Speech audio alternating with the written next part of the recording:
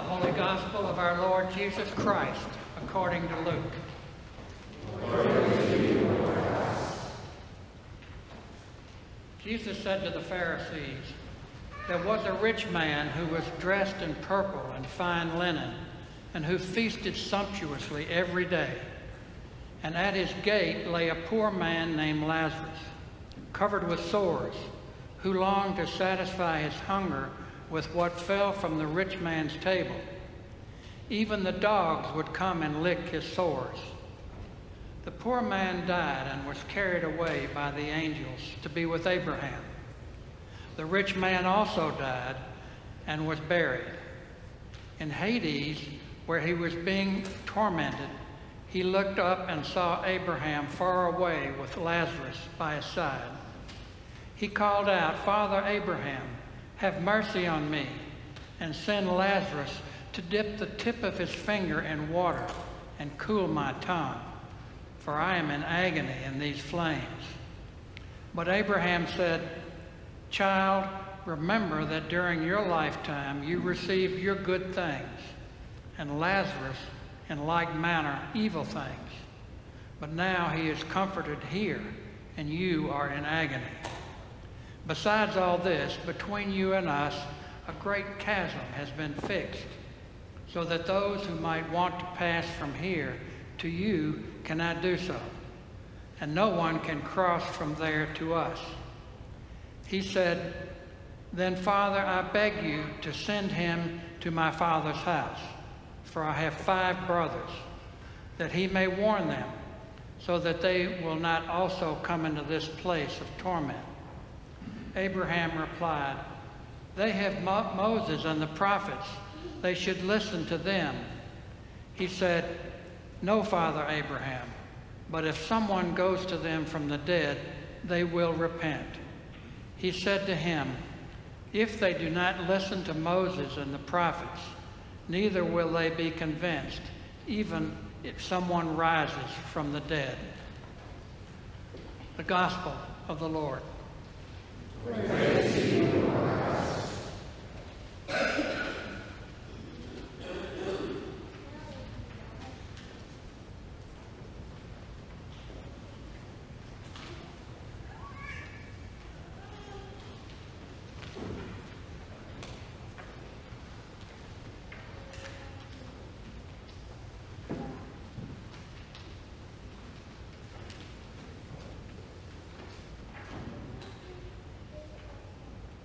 I speak to you in the name of one God, who is Father, Son, and Holy Spirit.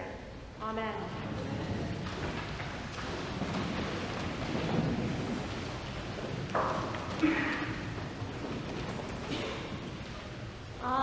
The parable of the rich man and Lazarus.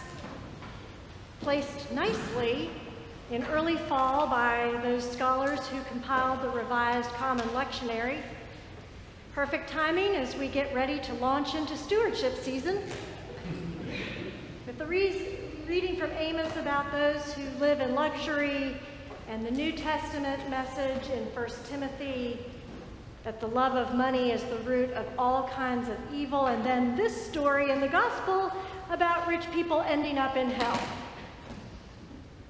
No, wait. Scratch that. Let's try again. Let me be clear that I don't believe that rich people will end up in hell.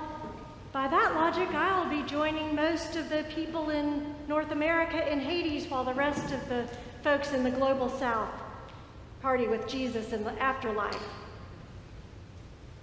I think it's more complicated than that.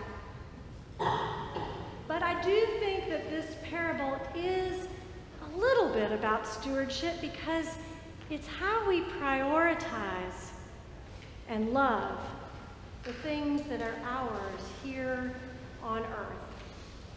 How God asks us to name and know and love that which surrounds us. First, a few things about this parable. Number one, the rich man isn't just your average rich man. We are talking conspicuous consumption. meat every single day at a time when most folks ate very little meat. One scholar translates the rich man's lifestyle as splendidly making merry every day. Number 2, purple and fine linen have many biblical connections and connotations. Purple dye came from a very rare shellfish and was associated with royalty.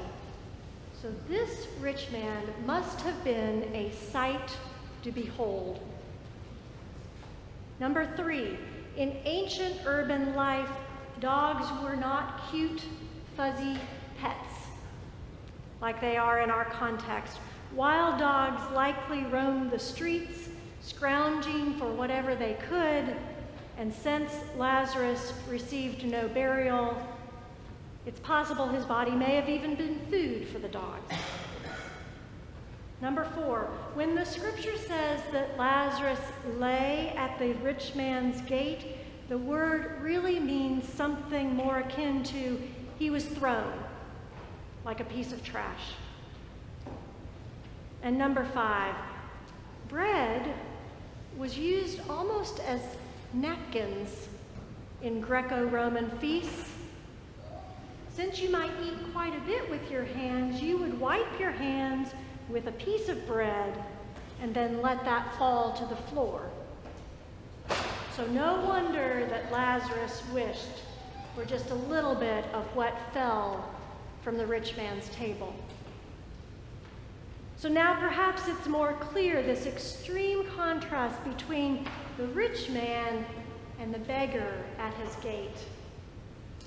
But there is one more piece of information that is important, and I think it's key.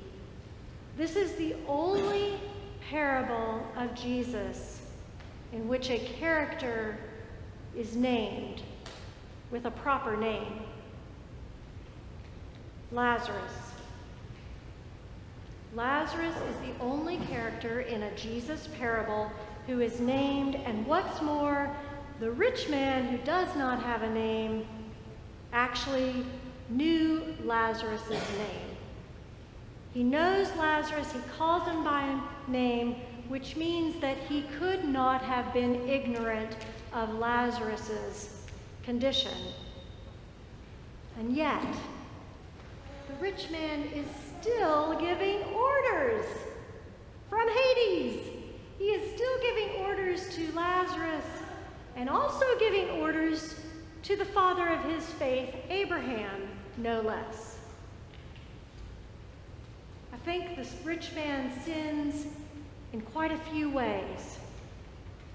But I propose that the ultimate sin here is that while he knew Lazarus' name, he never bothered to know anything else about him in life, and therefore couldn't love him as a child of God in life or in the afterlife.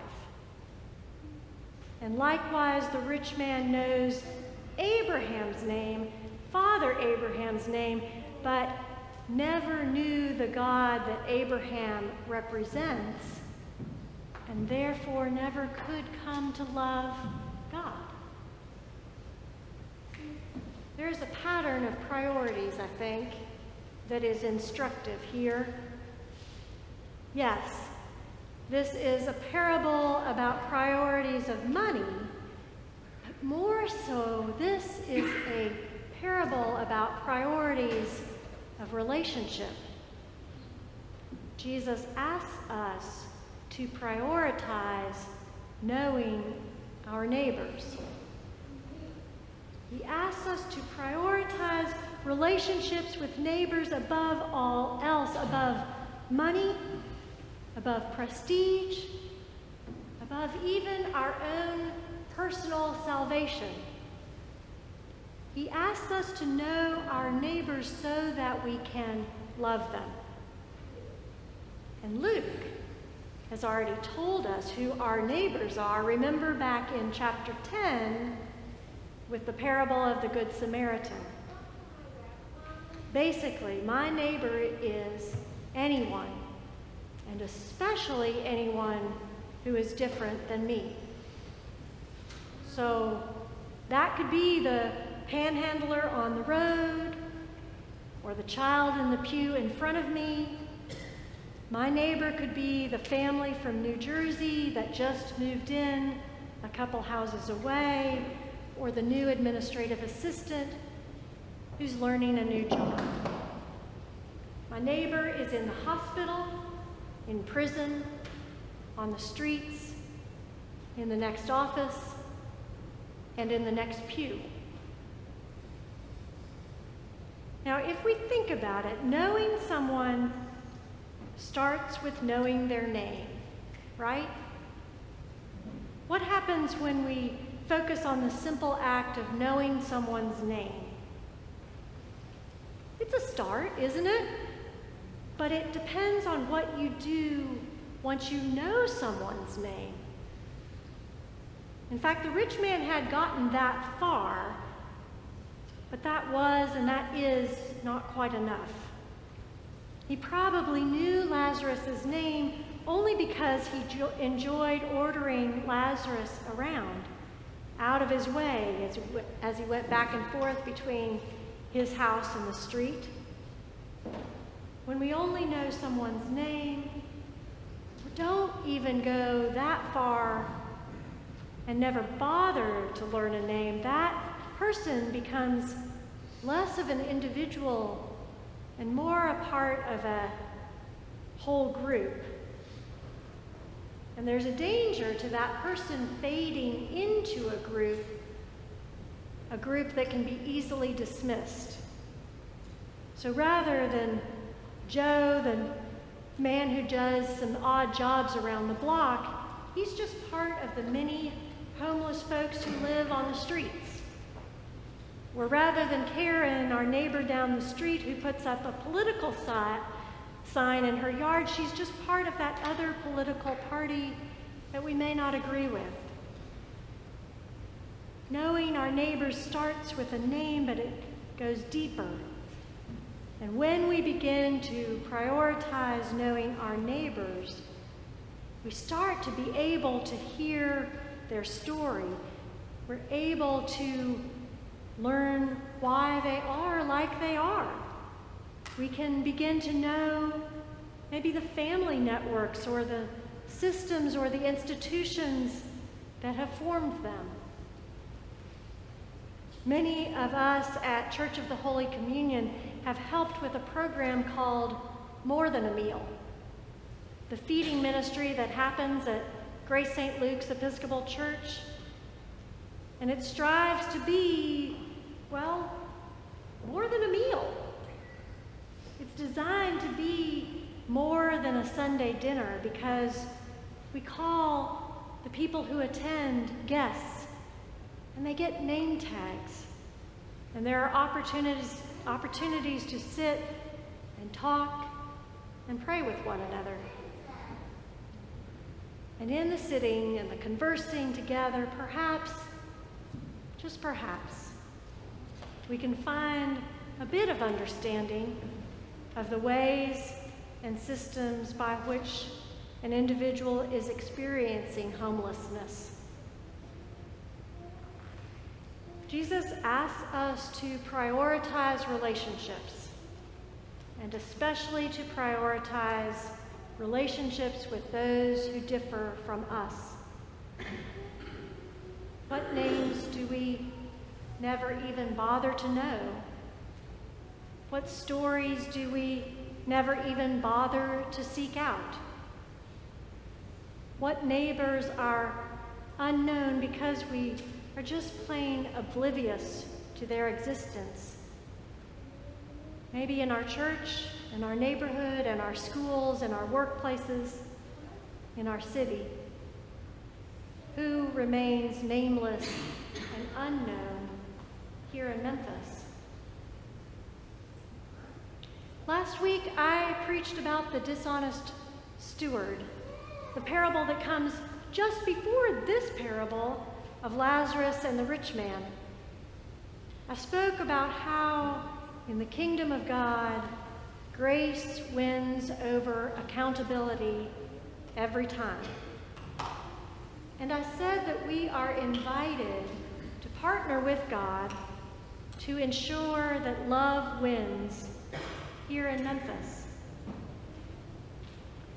Coming to know our neighbors, all of our neighbors, and making sure that this deep knowing is a priority, this is a way for love to win. The rich man never prioritized knowing the neighbor just outside his gate, but we can. Amen.